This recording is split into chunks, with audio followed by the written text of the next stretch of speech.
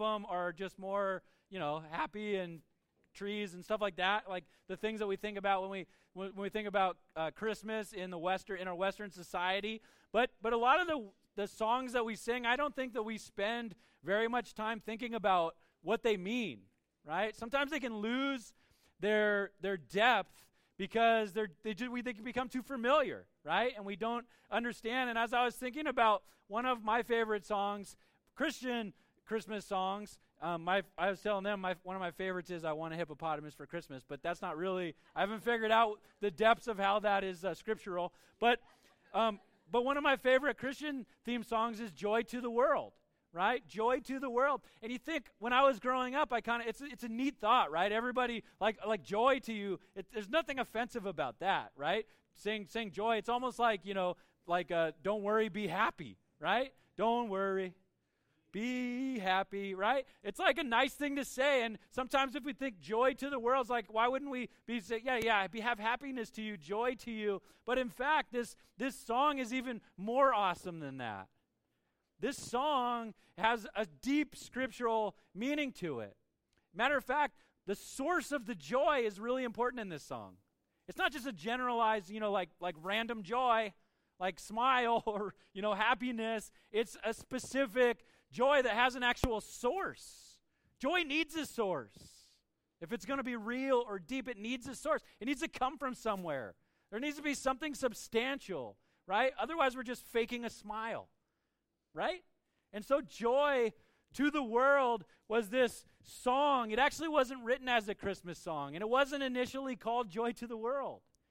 Back in the 1700s, this boy in London named Isaac Watts was a Christian. His dad was a Christian. In London at the time, the government had taken over the church, and there was a government-sanctioned church. But there was also a church that was thriving and was on fire, and it wasn't stuck in the politics of the London church. Well, the leaders of that church, if you know your history, they sacrificed greatly. Many of them were put in prison. They tried to force them to conform to the London church. Isaac Watts' dad was one of those men. He was a man who loved Jesus, who had this example to his kids. He ended up having Isaac Watts, and then he had 7 more kids. Isaac Watts grew up with his dad in prison. When he was 18 years old, his dad was out of prison at that time, and he respected his dad greatly. He went to his father's church, and one day he came home and he just had this honest moment with his dad, and he basically said, not in our slang vernacular, but he said, the singing at our church stinks. It's lame. It's not good. And his dad, being an awesome dad that he was, doesn't rebuke him. He goes, son, why don't you write some Christmas songs for us then and improve it? In other words, don't complain about the things that aren't happening at the church. Why don't you be the solution? And Isaac Watts takes him at his word, and he starts to write these psalms. He writes one a week. At the end of his life, he had written over 600 psalms.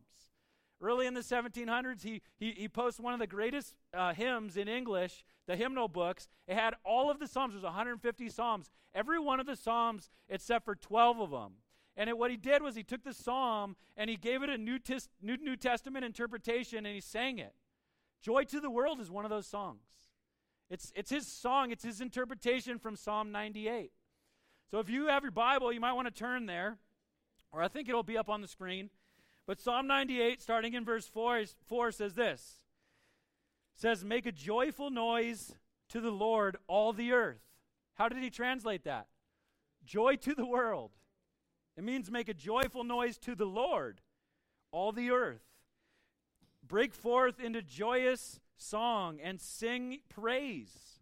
Sing praises to the Lord with the lyre and the sound and the melody, with trumpets and the sound of the horn. Make a joyful noise before the King, the Lord. What's happening in this psalm is it's teaching the people that when the King is going to come, you prepare for that. You get ready. There's a prelude. They start singing. They have a band. They decorate, right? When the king's coming into town, they go before him. And when he's coming into town, they'll start singing praises. They're preparing a way for him. So Isaac Watts sings this, "Joy to the world." right? Let everybody receive him. He says, let every heart make him room. That's what they're doing in this song. It's a processional. Make room for the Lord. He's coming, right? It's a joy to the world. Joy is coming. Where's the source of that joy? This king that's coming, right? So rejoice. Last week we looked at the fact that the irony is when Jesus does come, when Jesus the Messiah comes, did they make room for him? No, in Luke it says there was no room for him at the inn. That's where that comes from. In John chapter 1, we'll look at it today. It says the light has come into the world. The light has come to his own people, but they did not receive him. So he's saying, receive. Let everybody receive this king. That's what this song is about. Joy to the world. And then he says, let the rivers clap their hands. Let the hills sing for joy. So he says, heaven and earth rejoice. Heaven and earth rejoice. That's what he's saying. He's saying, let the angels, let God's people, even let the mountains and the rivers sing for joy because of this king who's coming. Before the Lord, for he comes to judge the earth, he will judge the world with righteousness and the people with equity. Is it good to have a king that's just and serves people with equity?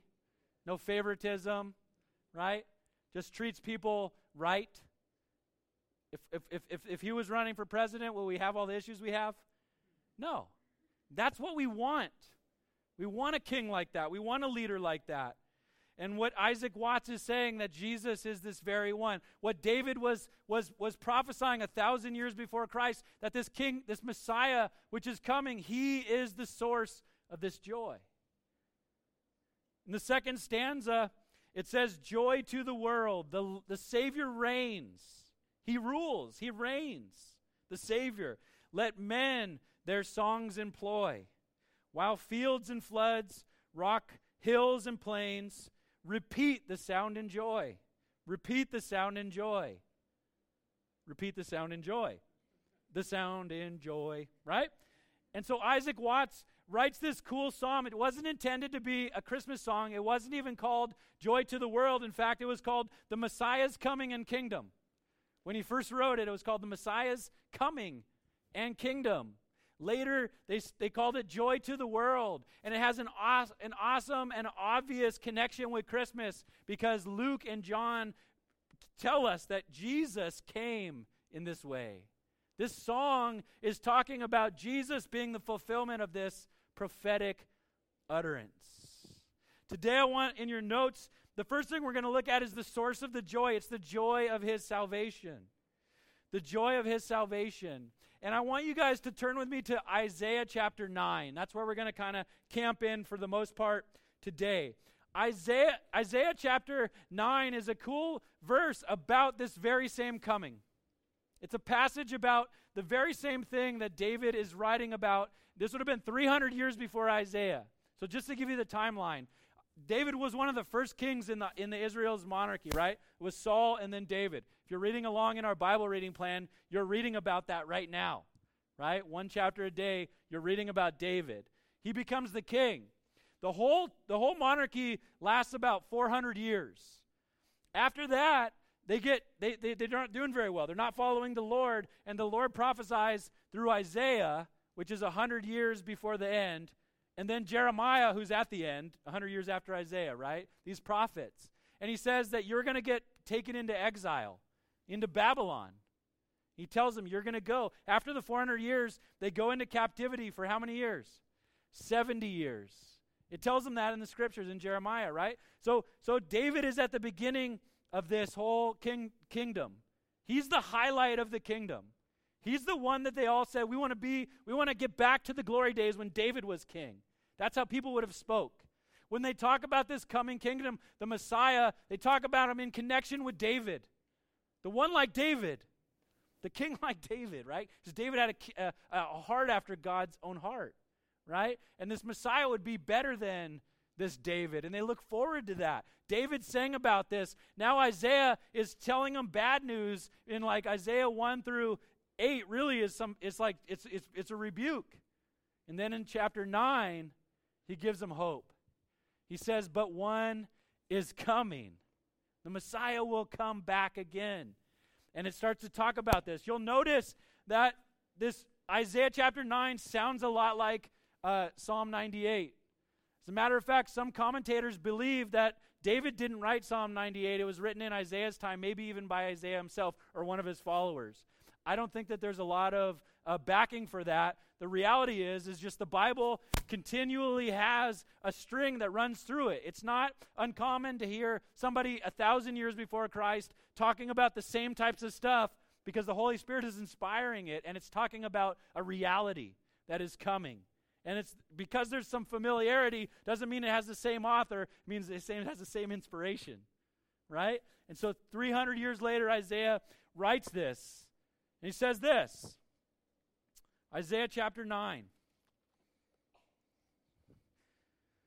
He says, "For there will be no gloom for her who was in anguish."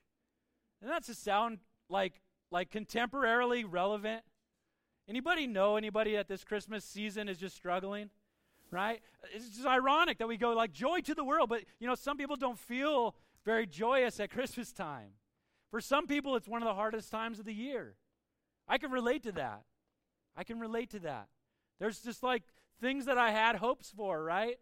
And it didn't come to pass. And then sometimes it brings back memories. Sometimes people go through really hard depression at Christmas time, right? If you're here and you're going through that, you're not alone. You're not alone at all. And there's nothing wrong with you. And God is still happy with you.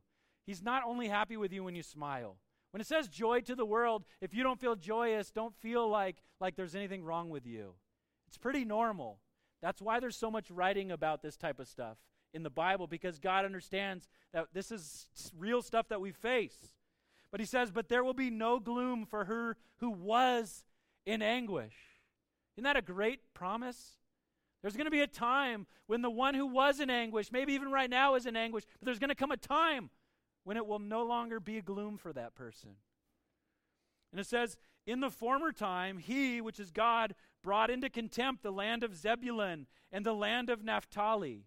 You don't have to know that from church from world history, but just know this. These two cities were known as places that had walked really far away from God.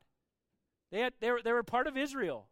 Actually, it was part of what will become Galilee, these two towns. And they had walked far away from God. When Isaiah is teaching, Babylon is going to come in and take over, but before that, the Assyrians come in and take over. These two towns are the first two towns that get taken over. This is super relevant. He says, "In the former time," so there's a time in the past. One day it will be in the past. "He brought into contempt the land of Zebulun and the land of Naphtali, but in the latter time, he has made glorious the way of the sea, the land beyond the Jordan, Galilee of the nations." Isn't that amazing? This is written 700 years before Jesus, and it names the city where he's going to have his public ministry, in Galilee.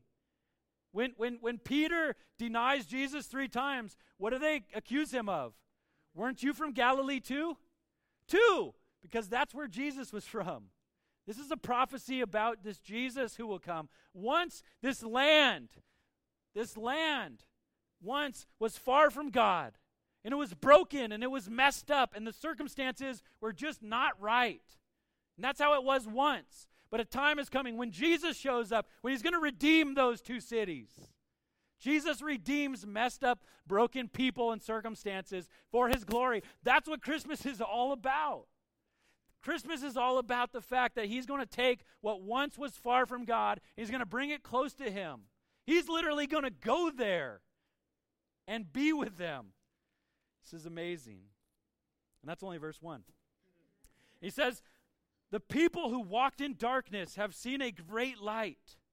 Those who dwell in a land of deep darkness, on them has light shined. You have multiplied the nation. You have increased its joy. They rejoice before you, as with joy at the harvest, as they are glad when they divide the spoil." In other words, if you're a farmer, harvest is the greatest blessing you could imagine. A time of harvest would be a time of blessing, right? And if you're a soldier like many of these people, to divide the spoil, what meant what? Man, you were victorious. It's a time of victory. He's saying that time is coming. When this Jesus shows up, that time is going to show up with him.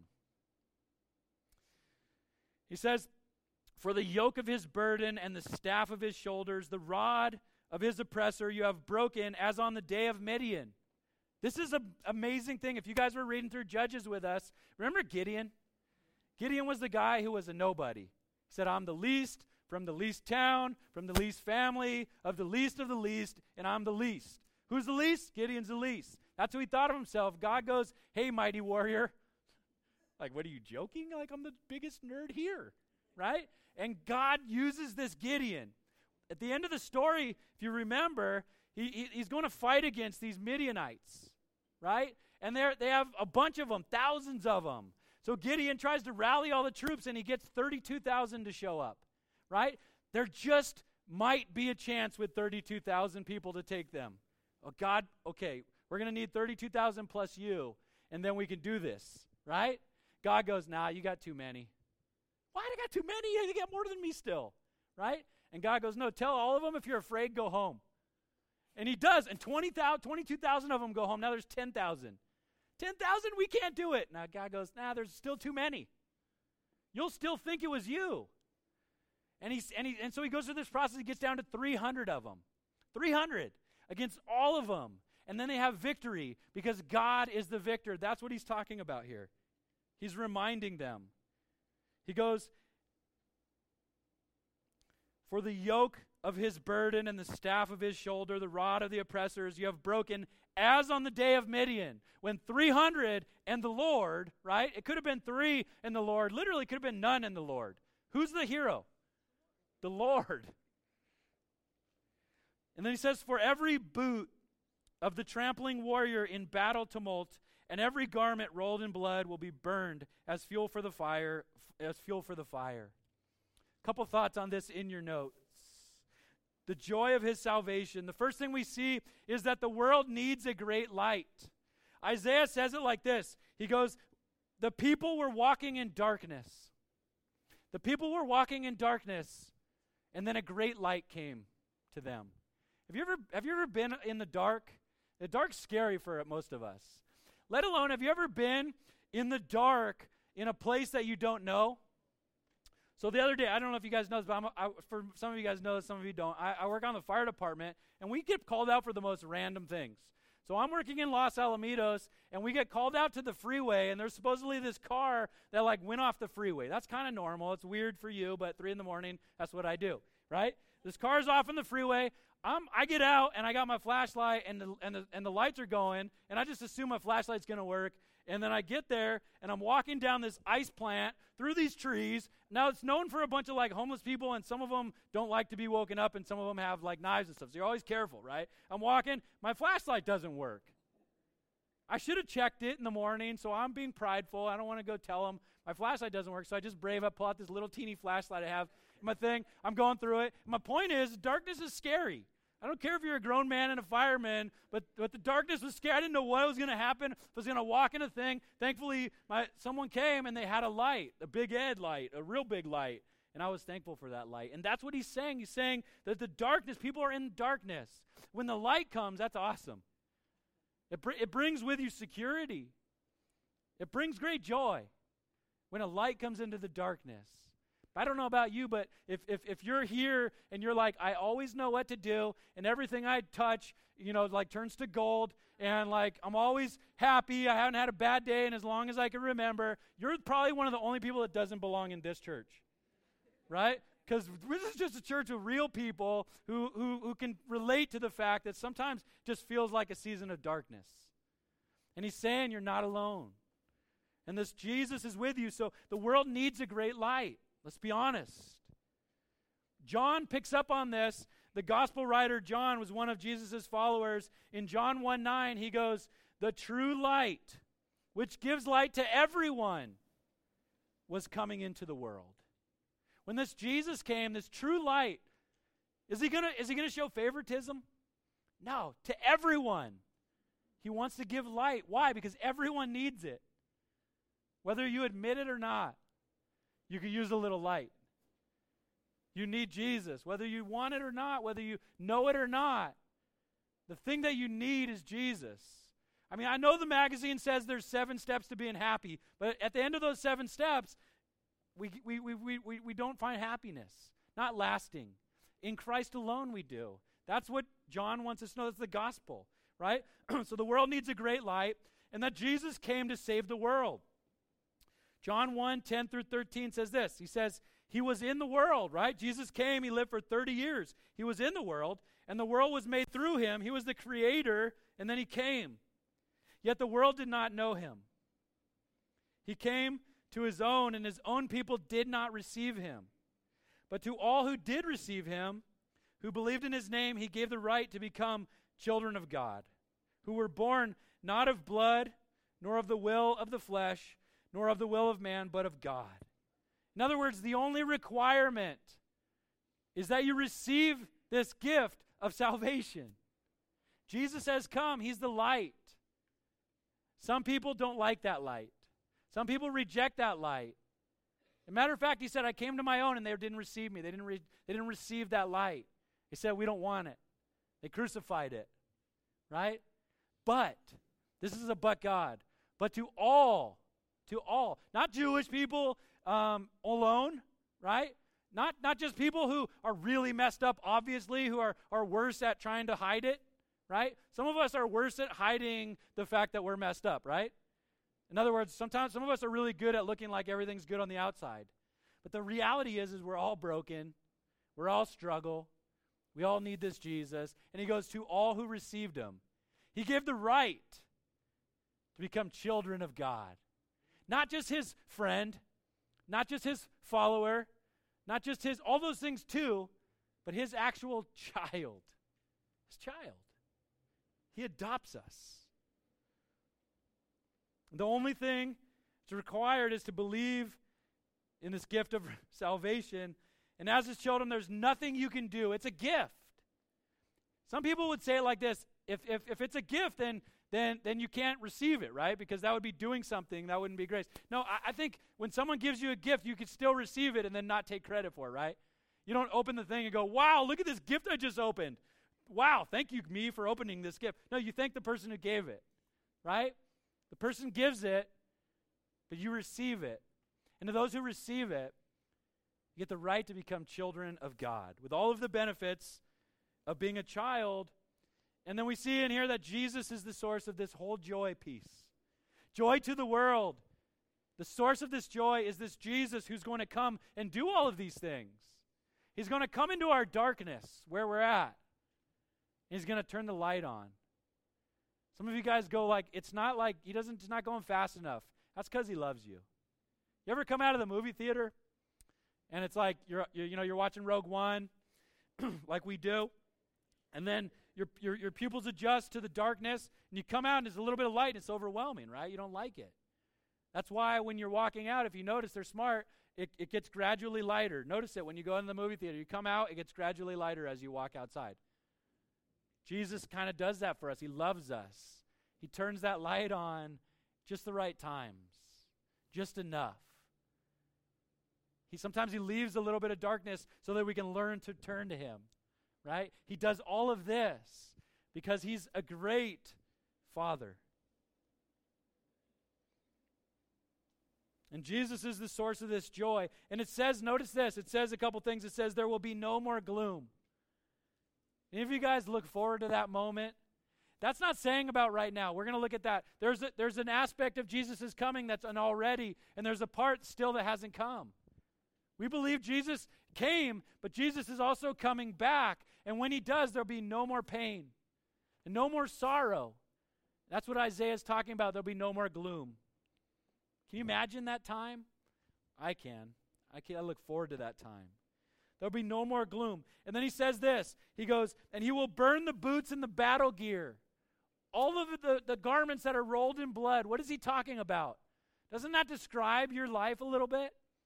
Any of you guys ever go through some battles in life? Ever you guys get some scrapes and bumps and bruises and things get a little bloody? And he's saying all of that is a part of this life. But one day, he's going to take all of that and throw it in the fire, it's going to be part of the celebration because it'll be done with. No more. Jesus is the source of this joy, and there's more to come. Getting back to Isaiah, we'll see that he points, he's the King of glory. In Psalm 24, David talks about who is this King of glory. Read that later. I don't have time to read it. But there's this a good theme in the scriptures. In Isaiah 9:6, he says this, and it's probably familiar to you. You probably heard this around Christmas time. He says, "For to us a child is born, to us a son is given, and the government shall be upon his shoulder. And his name shall be called Wonderful Counselor, Mighty God, Everlasting Father, Prince of Peace." Luke picks up on this picture, and he talks about Jesus' coming with this same language. He's basically saying, the gospel writer Luke saying, Jesus is the fulfillment of Isaiah 9, when he says in Luke 2, 11 through 14, he says, "For unto you is born this day in the city of David a Savior, who is Christ the Lord." I wish I could read it like Linus, right? "And this will be a sign for you. You will find a baby wrapped in swaddling clothes and lying in a manger." And suddenly there was with the angel a multitude of heavenly hosts praising God and saying, "Glory to God in the highest, and on earth peace among those whom he is pleased." It's where we get the term peace on earth and goodwill to men. We heard that. This peace has a specific source, just like the joy has a specific source. The Bible doesn't say peace to everybody on earth. It says peace on him with whom his favor rests, it says in NIV. Or in the ESV, it says peace. Peace among those with whom he is pleased. To unpack all of this, and then we'll get to that point, the first thing we see is that God became flesh. This is part of the source of joy. The bringing of this peace is that Jesus came to this earth, that Jesus became flesh. Isaiah prophesied it in Isaiah chapter 9, and then Luke says Jesus is the fulfillment of that. Jesus being born is the fulfillment of prophecy. He is the Messiah. Jesus became flesh. John says it like this, John 1:14, "And the Word, which is Jesus, became flesh and dwelt among us. And we have seen his glory, glory as of the only Son from the Father, full of grace and truth." And we see that he is a great king. He is a great king. How would you describe this great king? He gives you 4 things, right? He is a wonderful counselor. This word wonderful in the Hebrew is undescribable. Gee, this king will be an undescribable counselor. You guys ever not know what to do? You ever lose trust in our government or people who are in charge and go, "I don't think that they know what they're doing"? He's going to be a wonderful counselor. He's always going to know what to do. We can trust in the direction that he leads us because he's a wonderful counselor. He's a mighty God. Isn't that important? What would happen if we had a God who cared about us and was willing, but wasn't able to actually do anything for us? Right? It would be like, like a really nice grandma. The Bible never does. Grandmas are awesome. But sometimes grandmas want to help, but they can't. They're helpless. But our God is a God who cares, and a God who's a mighty God. There is nothing he cannot do. He's mighty, he says. He's everlasting Father. You're going to become a child of God, it says, by receiving him. And he'll be an everlasting Father. An everlasting Father, always there. Always loving you like a kid. Not like a boss. Not the big boss up there, right? He's the everlasting Father. He's a good Father. I don't know what relationship you could have to give a better picture of somebody caring than family, than Father.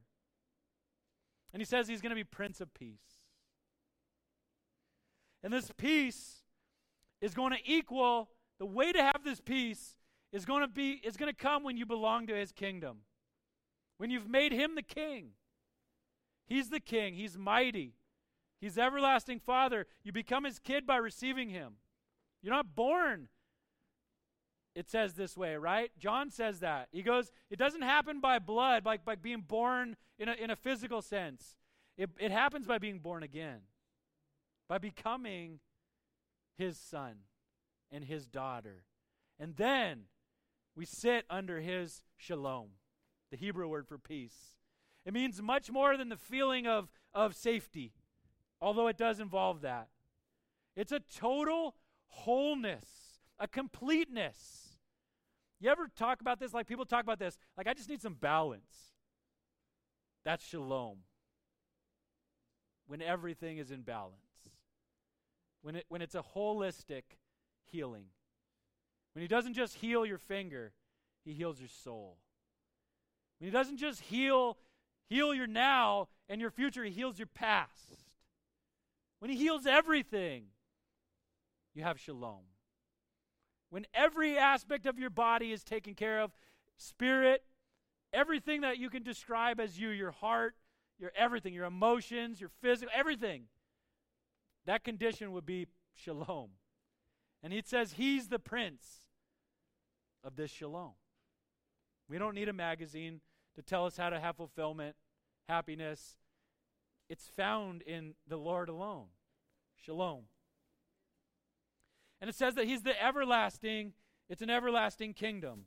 Back to Isaiah chapter 9, we'll finish out. He says, of the increase of his government and of peace, there will be no end. You guys, any of you guys ever wish for world peace? It's coming. It is. Oh, I hope that we can get world peace one day. No, we will. It's already done. It's written. It's written in stone. It's written by the blood of the Lamb. World peace will happen when Christ comes back. Of the increase of his government and of peace there will be no end.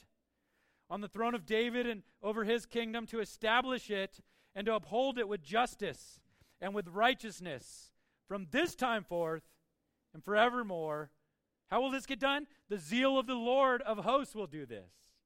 He will do it with his zeal. Can you imagine what God's zeal looks like? I mean, I get excited. Jamie and Nikki were excited. Can you imagine the zeal of the Lord? That's what's going to do it. It's going to be glorious. So we see, though, and we'll have the worship team come back up, we see here that the king has come already. Jesus came. The king came. Jesus has come already. And we see in this passage that the kingdom is to grow on this earth. He intends for the kingdom. When Jesus came, he started something and he passed it on to us. It's called making disciples, making people who are a part of this kingdom. Colossians talks about it like this. He says, you were once in darkness, in the kingdom of darkness, and he transferred you to the kingdom of light. The people once walked in darkness, Isaiah said. Paul says in Colossians, the way that happened is those people who were in darkness, they got transferred to the kingdom of light. You're like, imagine if you're a sports guy, right? Like one person's on a team, they're on, let's say they're on like the Giants, right? Boo! Right? That's how I feel, right? And let's say they get transferred to the glorious kingdom of the Dodgers. They've been transferred. They were in darkness. They're in light now.